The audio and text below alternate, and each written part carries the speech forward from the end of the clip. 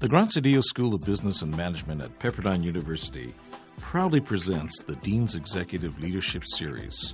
This podcast invites top business practitioners and thought leaders to share their view on the real world of business.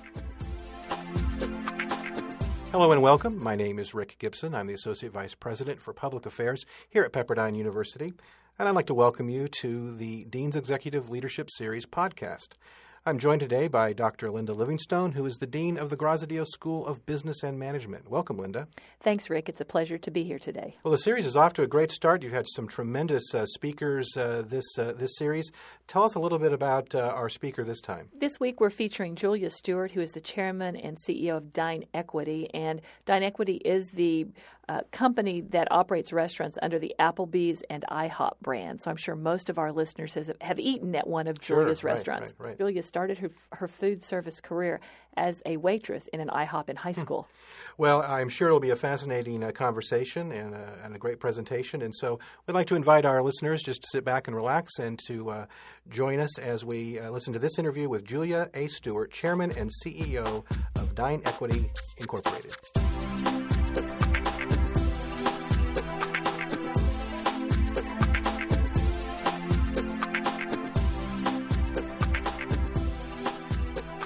Welcome to our podcast today. We are so pleased to have Julia Stewart with us. Julia is the CEO and chairwoman of DineEquity, which is the umbrella organization for IHOP and Applebee's Neighborhood Grill and Bar brands. And I'm from Texas, so I'm very familiar with Applebee's, and we certainly enjoy IHOP every chance we get as a family. But Julia, let's start. You have an interesting background in how you got where you are, particularly the IHOP part of the story. Well, Applebee's is interesting as well. So if you wouldn't mind, we'll start with just a little bit of your story and how you got to where you are, and then we'll continue our conversation about what's going on with the business today. Sure. Well, first of all, thank you for inviting me. This is very special. I started out, my first job was as a food server at IHOP in San Diego, California, and I loved it. I loved waiting on people. I loved the service perspective. I loved getting feedback every day, frankly, every hour. And this was when you were 16 in high school. Yeah. And I just loved it. And I remember thinking at the time, not that I would be running IHOP someday, but I think it was really in those years I made the notion that I would one day really love to run something. And so I set my sights upon going to college and certainly working through high school and college in the restaurant business. And when I get out of college, I was fortunate enough to start my career after a short stint in sales work, started with fast food. Mm-hmm. And in those days, I started out on the marketing side, doing what we would refer to today as field marketing. Loved it. Enjoyed it. You had to really know what you were doing on the operating side to be able to give the marketing perspective. And that sort of grew into all kinds of opportunities in different organizations, both international and in domestic, both in marketing, and then eventually, after being really very successful, having a great career, I made the decision probably 16 years into marketing. I made the conscious decision, which is what we refer to as risk management, but made the conscious decision that I felt I would never be able to run a company unless I actually went into the operating side of the business. So, there are many people who thought I was absolutely crazy. But as Vice President of Marketing, Research and Development, I resigned from my post after several years at a company and actually started from the bottom and went to work for Taco Bell. And I was on what they called an advanced management recruit kind of position.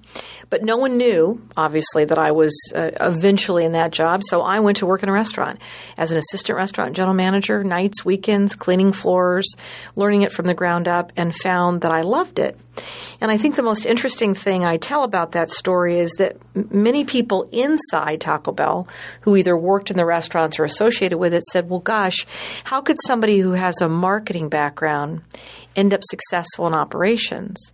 And I used to always say, but the skill set, the basic ability to lead, to mentor, to coach, to understand, to be a quick study, to adapt, and those are skill sets one learns regardless of the discipline if the desire is to manage and lead. And so they found that I was fine, in fact, enjoyed it and sort of had this rise throughout the ranks and went from assistant general manager to district manager to regional, et cetera.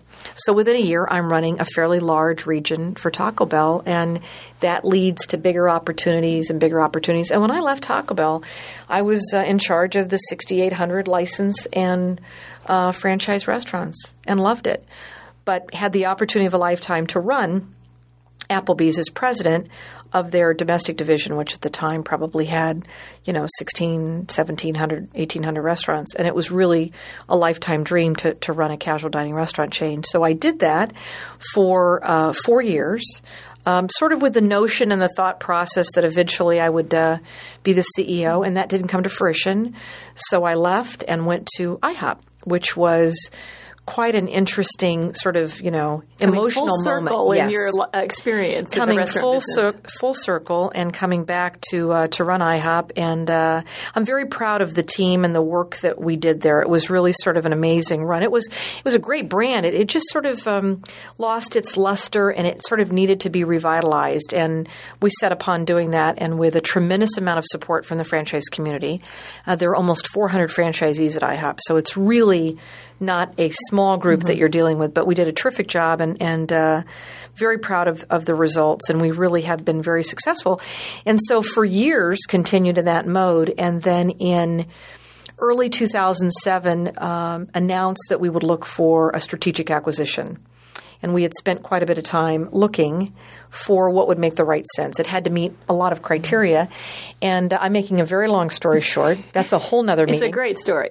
But we ended up making the acquisition with Applebee's. Yeah. And so, again, full circle. And I think in retrospect, the board would probably tell you we probably would have never made the acquisition had I not been there before. Mm-hmm. So I understood, sort of the good and the bad and the ugly. That's over 2,100 restaurants with 40-some domestic franchisees and 40-some international franchisees. So a much smaller group of people, larger scale. But loved the brand and knew it needed to be revitalized. So made the acquisition in November 2007 and have spent the last year sort of integrating the two brands together, if you will, and hiring brand presidents and full executive teams to sort of help them flourish, but couldn't be more proud of the work and the progress that we've made. And here I am today, chairman and CEO of this $7.5 billion revenue company that between Applebee's and IHOP makes us the largest sit-down restaurant chain in the world. There's a couple of things to me that are very interesting about the path you follow to get where you are, and we certainly want to get to the business side of what you're doing. But I think the career path you followed and some of the choices you made are very interesting and enlightening for our audience. But two particular points in time. One, when you made the decision to get out of the marketing side, and you just quit your job and went to do something else because you weren't going to have the opportunity there. And then when you didn't have the opportunity to be CEO of Applebee's, you decided to walk away from that without another opportunity necessarily waiting on you. And then the IHOP opportunity came along. So two very distinct decisions you made that you didn't necessarily have a safety net waiting for you, risky decisions. But clearly going from the support side to the operation side is critical to moving up to the CEO role. It's one of the criticisms of women oftentimes not being able to get there is not being on the right side of the business. But what is it about, your style, your approach that sort of gave you the courage to make those two very significant decisions in your career path that might be insightful for other people out there that are trying to decide whether to take that kind of risk? Sure. Well, I think it is fair to say that there was risk involved, and I think calculated from my perspective, sure. A calculated risk given the comments I made earlier about management and some of the skill set. I think there is a certain amount of confidence in one's ability that says, you know what, I will do this. Certainly failing is not an option. But I do think part of it was I felt it was a calculated risk. But I've often been asked why, and my answer was I always had a very clear sight on what I wanted to do. I never felt I had to go from step 1 to step 2 to step 3. I was very comfortable in going sideways and different activities, different companies, different responsibilities, different jobs within the same company to get the experience. A wise sage told me early on, it's about the experience. It's about the life experiences, the business experiences that you have that will make you a far better executive or parent or significant other than it ever would be just, doing one thing and doing it consistently. So I think part of that was this notion of I had very clear vision. I wanted to run something, and there were going to have to be decisions along the way that had to be made. And I think the second piece, and part of this is probably just in my wood, as I like to say, but I think it's very clearly knowing if you have to make a change or you have to make a decision, then make it.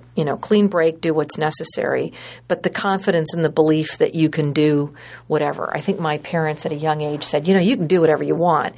I mean, you have the world at your fingertips, and I believed that. I believed you will create your own destiny to a certain degree, and you have to do certain things in order to do that. But I believe in accountability and taking control and doing everything that you can to make that work. And if it falters, well, then adjust your plan. But I've had many a conversation coaching young people about this risk-taking. I do think, especially in this environment, you're going to see more people probably saying, you know what, didn't think I could do it, didn't think I wanted to go that direction, but given the environment, probably want to do so more now. But I realize that's uneasy. It makes certain people uneasy, but it was not difficult for me to make.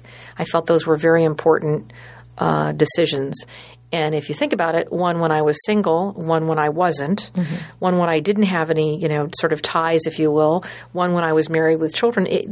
I recognize those bring you to different places, but in both cases felt it was the best thing for me, and in the second case for my family. So you talked about all those different experiences you had that brought you to the place to be the CEO of IHOP and then ultimately to acquire Applebee's. What was it about that set of experiences that you had that prepared you for those two? And really both of them were sort of redefining or refreshing brands, and one is been done pretty successfully. Applebee's is still sort of a work in progress.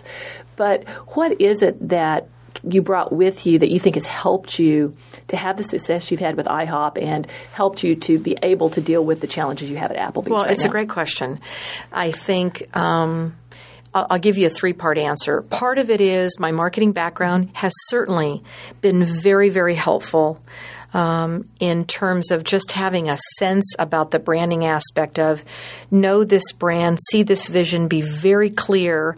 And then I think that's critically important. But secondarily, maybe as important, if not more so, is the ability to communicate it. I mean, to be honest with you, if you can't get anybody to follow you, if you don't get buy-in, then your dreams, your vision really are not worth much.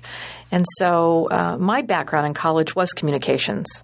And I am a firm believer that unless you are very clear and you can articulate it such that everyone in the organization, from the guy washing dishes to the franchisee to the woman in accounting to whomever, they have to be able to understand your vision and they have to know how to execute it, in their world. So I think that was critically important. So the marketing experience, the communications experience, and then I would tell you thirdly, I don't think it's a gift. I think it's a learned behavior, and that's, again, another discussion. But being able to surround myself with really bright, smart people who felt comfortable in challenging me, and I knew that if I surrounded myself with a very talented group of people, we could do anything with a very clear vision and an ability to communicate it, and then surround yourself with a bright, smart group of people. I didn't think there was any way to fail. I thought it was all about being very successful if you had sort of for me, those were critical components, and a very clear set of values that would sort of construct every step of the way.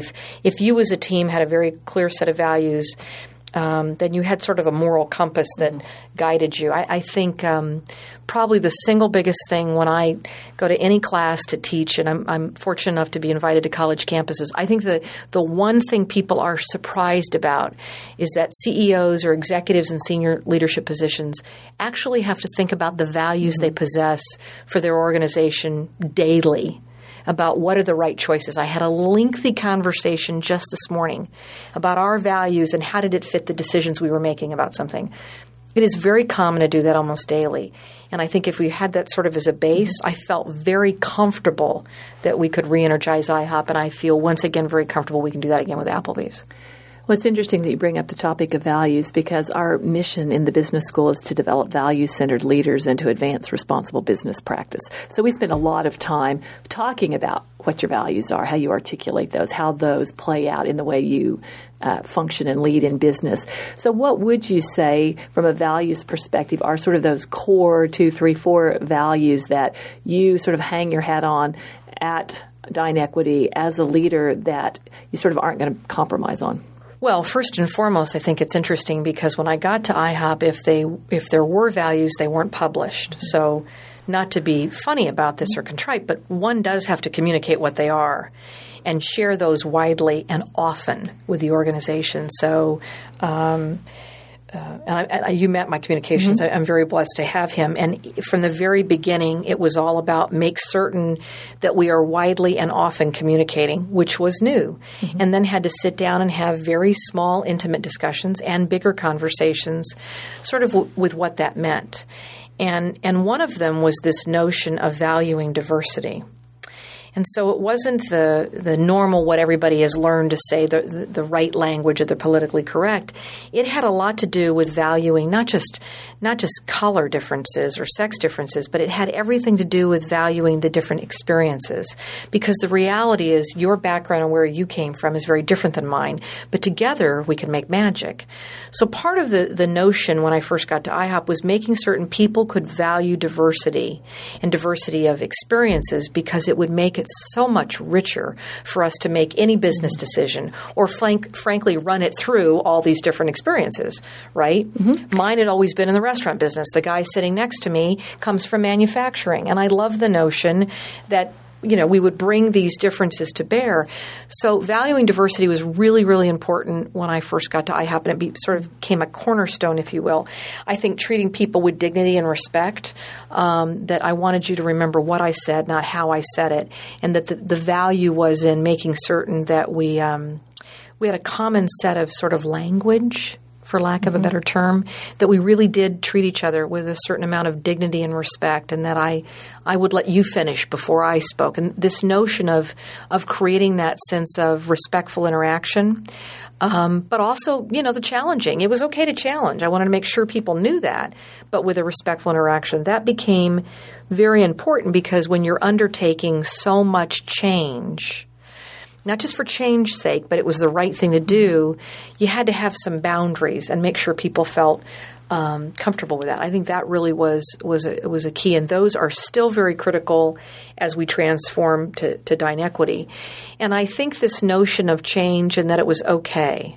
If we were grounded in, we would do what was right, it was okay to make change. I think change was a really tough word when I first got there. People get very set in their ways and things had always been this way. And when you would ask the question, why? Well, it's always been this way.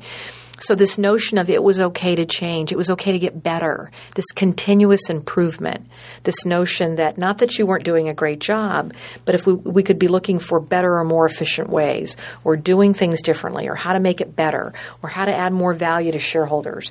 That was not necessarily anymore seen as taboo, but rather it was okay to challenge the status quo, to think more broadly.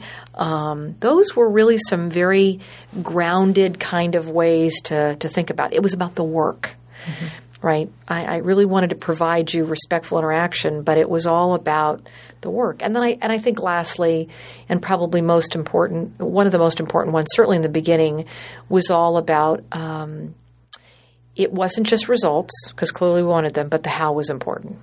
And so this notion of whether you were mentoring or coaching, the success criteria of how we were going to value importance.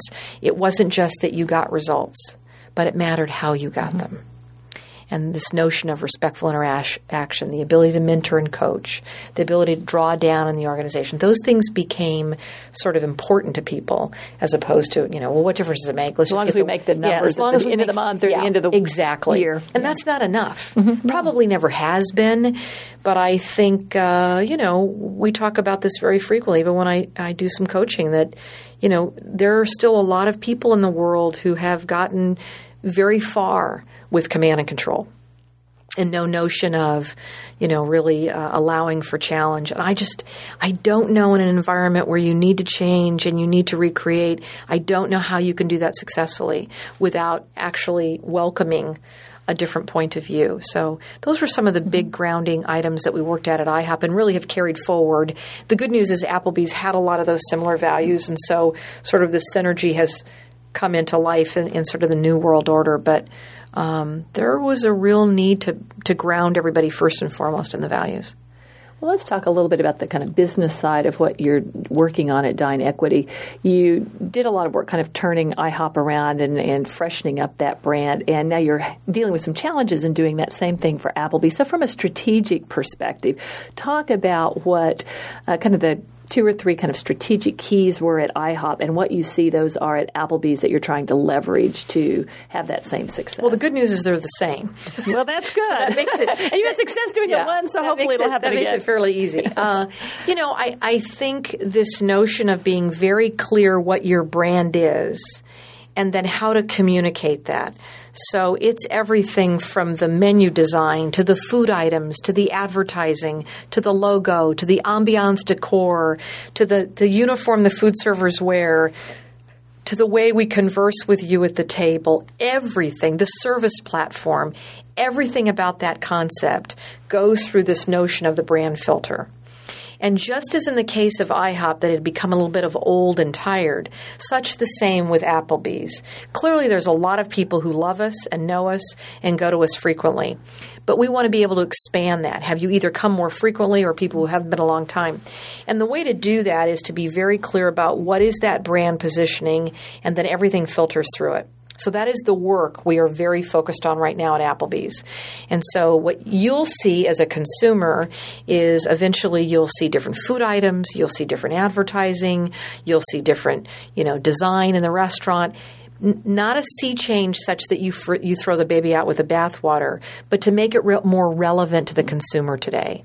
And I choose those words very carefully because it's not about making it so different that you don't remember from whence you came. I mean, there's something very magical and special about keeping what I call those legacy elements of a brand that make it special. But every time you go, you're going to see this or the blue roof at IHOP, the syrup on the table, the coffee pot. Those are sort of things that make you think of IHOP. And when you think of Applebee's and you think of your neighborhood grill and bar and you think of some of your favorites, those are things you don't ever want to lose. So that is a tremendous amount of work and focus that we are, I would say, more than anything we are doing at Applebee's. And then secondarily, we are absolutely cognizant of this credit market where, you really need to make certain that you are delivering the maximum amount of value each and every day.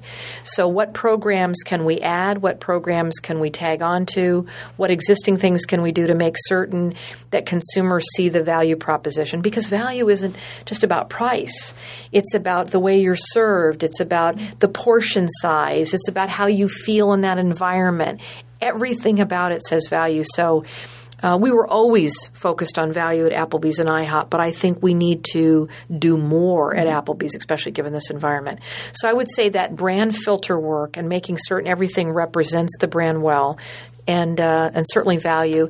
And then we're very focused on some very relevant but fun and exciting bar and grill items, because enough of our consumer research has taught us that consumers sort of see the whole casual dining category is sort of a sea of sameness. Much the way they saw family dining years ago when I first got to IHOP. It's this notion of, it all looks the same. It's the same stuff.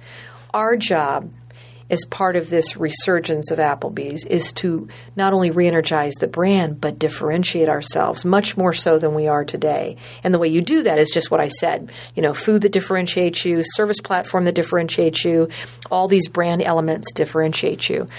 And if you've ever read The Velveteen Rabbit, I love to quote that. It doesn't happen all at once, said the rabbit. It takes time. And so I don't think you check a box and it happens one day. But over time, you as a consumer come in and you say, God, it's different here. I mean, I don't know, the service is better, the food is better, the ambiance. So it's not any one thing, and it's experiential. But there is a day when people wake up and they come in and they're like, God, it's different. I really can't wait to come back. And that's the piece we are spending so much time on at Applebee's. The good news is we do have a roadmap because we did those very same things exactly as I just described at IHOP.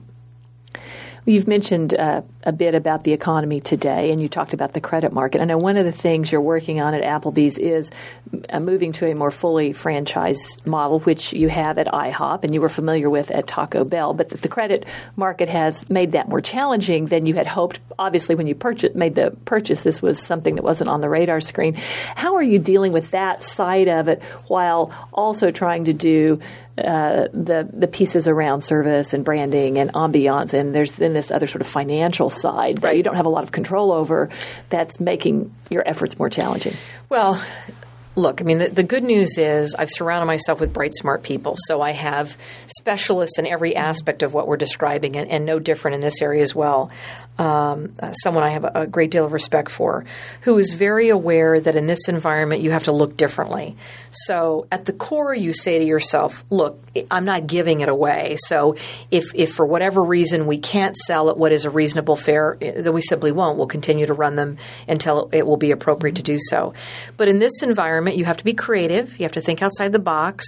And we are doing all of that. So you look at different kinds of ways to go about refranchising. So the traditional, you got to be an existing franchisee, or you got to just be at Applebee's, or, you have to have this background. I think we've looked at private equity. We've looked at sources every which way, from private equity to bank consortiums to different folks that have an interest in looking, how can we get at this in a very different way than just this strict, go out and borrow money. There's ways to get it, and certainly people are doing that. It's just recognizing that in this environment, it's not 100% financing. Those days are gone. I'm not sure that they were ever the right thing anyway. Right, sure. It's really looking at how can you proceed in a very different creative fashion.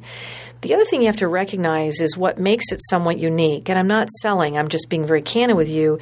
Everyone in the restaurant industry or related retail industries who's selling is selling one-off. So, a restaurant or a building in New Mexico, and one in Canada and one in Atlanta. The advantage that we really have, that really has been our proponent, is we sell markets. So the corporation has complete ownership of a market, which for you as a potential buyer, you love. So everything's right there. So I'm selling you, make it up. I'm selling you all of Virginia. So how wonderful for you. You've got, 40, 50 managers ready to go on the ground. You have all the district managers. You have your training folks. You have your human resource people. You have a complete sort of cadre of people that it's almost turnkey, if you will. I sell it, you have everything lined up, and you're ready to go, and you're taking that and running with it. As opposed to selling one restaurant here or one restaurant there, where the odds are you're having to start over. So it from that perspective, it's certainly more valuable, and certainly a much more finite asset. But you're right. There's no question in this environment, the credit market has made it much more difficult. I like to believe the glass is half full, and I believe that you will see in 2009 many of the banks, the big banks, start to loosen up and provide some kind of loan structure again, as opposed to, the current environment where everything is sort of frozen up. I don't view that as indefinite. But again, if for whatever reason we can't do this short term, you can do anything, but it may not be at the right price for us as a brand. Then we'd certainly just stop and continue as we do today, run the remaining 400 units until we see such time as fit to do that. that's not what this was predicated on. This was much more about re-energizing the brand and turning it around such that people really saw it as being different and differentiated it. And again, a very successful brand that has a 99% awareness. So, we're dealing with, I'm talking about relative terms here, right? Sure. But and if you can do that brand turnaround, then it's much more interesting to franchisees as well. And lucrative. It's a win-win. Sure, so exactly. I don't, as I've said, I don't feel like I've got some, thing beating up against my shoulder to say I have to do it today. But I do think in this environment, you're absolutely right. It's much tougher. Not impossible, but the credit market has been an interesting, I think everyone's just nervous, and I can't wait for that nervousness to sort of turn into hope, which is absolutely appropriate, and a much more balanced view of the future. Well, we happen to be doing this interview on Inauguration Day, so there has been a lot of talk today about hope and looking to the future. If you're going to prognosticate about the future, what is your sense from what you're seeing about how long this challenging environment is going to last, and when you might see it turning around just based on the indicators you look at? And I know that's a difficult question, and I'm not sure anyone quite knows the answer, but what's your thinking on that? Well, I've probably said this a dozen times in the last couple of weeks. I just wanted today to happen because I do believe there was so much angst about, old versus new and out with the old and in with the new. I just wanted today to happen. All right. So now we have a 44th president of the United States, right? Let's move forward. Let's do what needs to get done. So part of this was really about, I think, getting to today and feeling like, all right, we now have a person and a team in place. Let's get a clear vision. Much the way we do in business. Let's surround ourselves with bright, smart people. Check. Let's get a clear vision. Check. Let's be clear what we all need to do, what our part will be. Let's get that done, and let's begin that process. I do think that there does need to be a clear focus in the credit environment for some of that heavy-handed, not going to do anything. That has to come off. I'm not trying to make this simple. I realize this is a complicated set of issues. But first and foremost, you have to have cash back into the environment. We have to have the ability for both consumers to borrow, businesses to borrow. That's part of what our free enterprise system is based on. We need that back in the economy. I happen to believe it will happen this year, but I think it will be gradual, and I think there will be signs. But you have to get consumer spending again. At its core, you have to get people spending. About confidence in the economy. Absolutely. What's going to happen. Sure. So part of this is, and I know I'm making this much simpler than it is, but a little bit of this is a self-fulfilling prophecy. You have to believe. And so I actually believe today. I also believe it depends where you go. We're out and about every day, and I see certain places where you can roll a bowling ball through it, and I see other places where there's robust, and you look around and you say to yourself, what recession?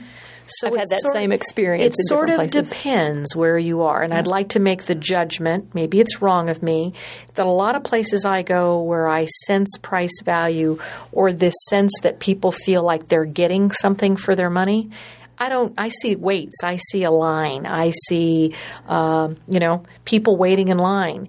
I think places where people don't feel there's value for their money. Again, recently I was shopping in a mall and I went to certain stores within a mall and thought you could roll a bowling ball through it. And other places saw a line forming and made a note to myself, okay, what's the common denominator? It's the sense of value. So I think all those elements play into the sort of the central focus, but I truly believe there has got to be spending. Now, I know that's a bit schizophrenic because we were the same America that told everybody to hunker down and save. We're now the same America telling everybody, oh, wait a minute. I want you to spend a little bit. Not quite that much saving. Right. So it's a little bit schizophrenic, right? Well, there is a lot of cash on the sideline waiting for something to happen. So I think part of this, and there was a whole article about this the other day, and then I read I watched Meet the Press, and there was a lot of discussion about, well, we told you to save, but don't save too much because we need you to release some of that cash because we need to infuse it. But I actually think a healthy balance is what we need. And I think it will get there, but I think part of what has to happen, and it isn't just, our new president, and it isn't just the cabinet.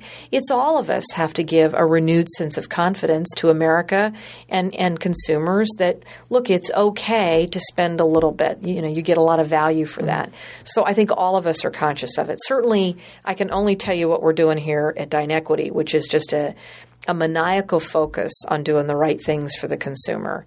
And I think now is the best time in America to be a consumer because everyone is vying for your attention and your dollar.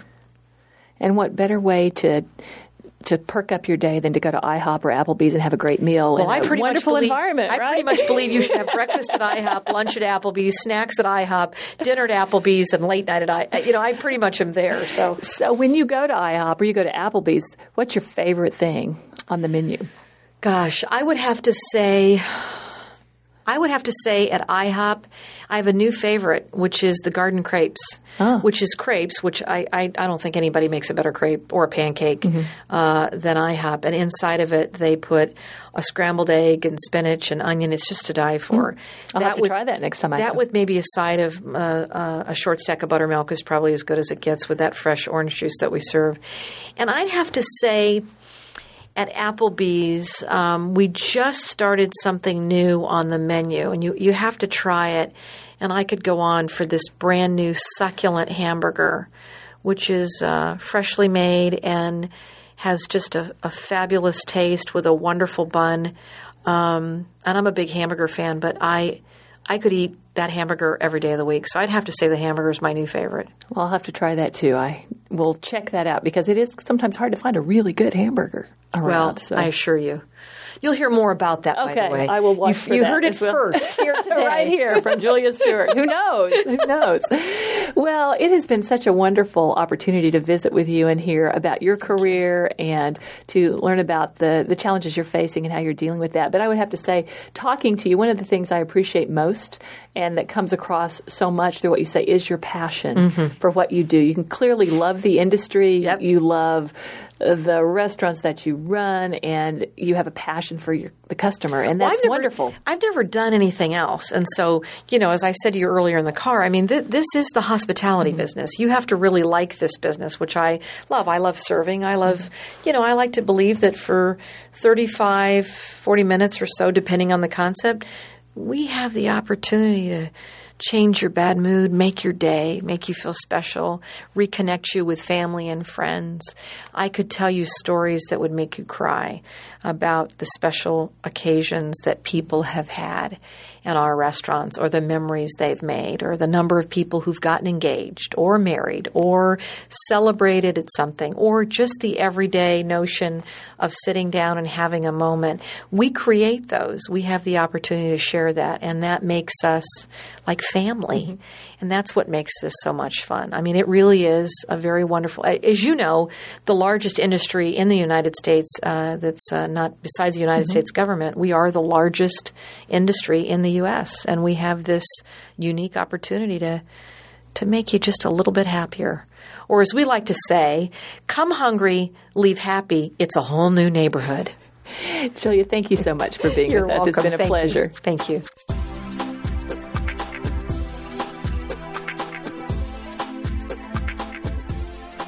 Linda, that was certainly an exciting interview. What a story. Well, Julia Stewart's really an amazing woman, has done some interesting things, so I'm glad we were able to bring her to Del's this year. Well, who can we listen to or look forward to hearing next? On March 10th, we will be joined by Sherry Mixa, who is the former CEO, President and Director of Robex Corporation, which is in the food service and hospitality industry. She's done a lot of work in that area and will give us a great deal of insight in what's going on in the food industry. Well, we certainly look forward to that. Well, I hope our listeners are enjoying these podcasts. And if you are, let me encourage you to subscribe by going to bschool.pepperdine.edu/Dels. That's DELS. And you can also find these webcasts, videocasts, and podcasts on our YouTube channel and on iTunes. Until next time, thank you for listening. Why is Pepperdine University's Grazia Dio School of Business and Management considered the smart way for working professionals to earn an MBA? Well, first and foremost, Forbes magazine ranks Pepperdine's fully employed MBA program among the top 20 business schools for return on investment. So financially, it's very smart. And Pepperdine's program is built around real-world curriculum, not just theory, so students can apply what they learn in class at the workplace the next day. So now, does earning an MBA from one of the most highly regarded business schools in the world sound like a smart move to you? Then call 1-800-933-3333 for more information. That's 1-800-933-3333. Pepperdine University's prestigious Grazio Dio School of Business and Management. The smart business decision. And Pepperdine also offers a top-ranked executive MBA program.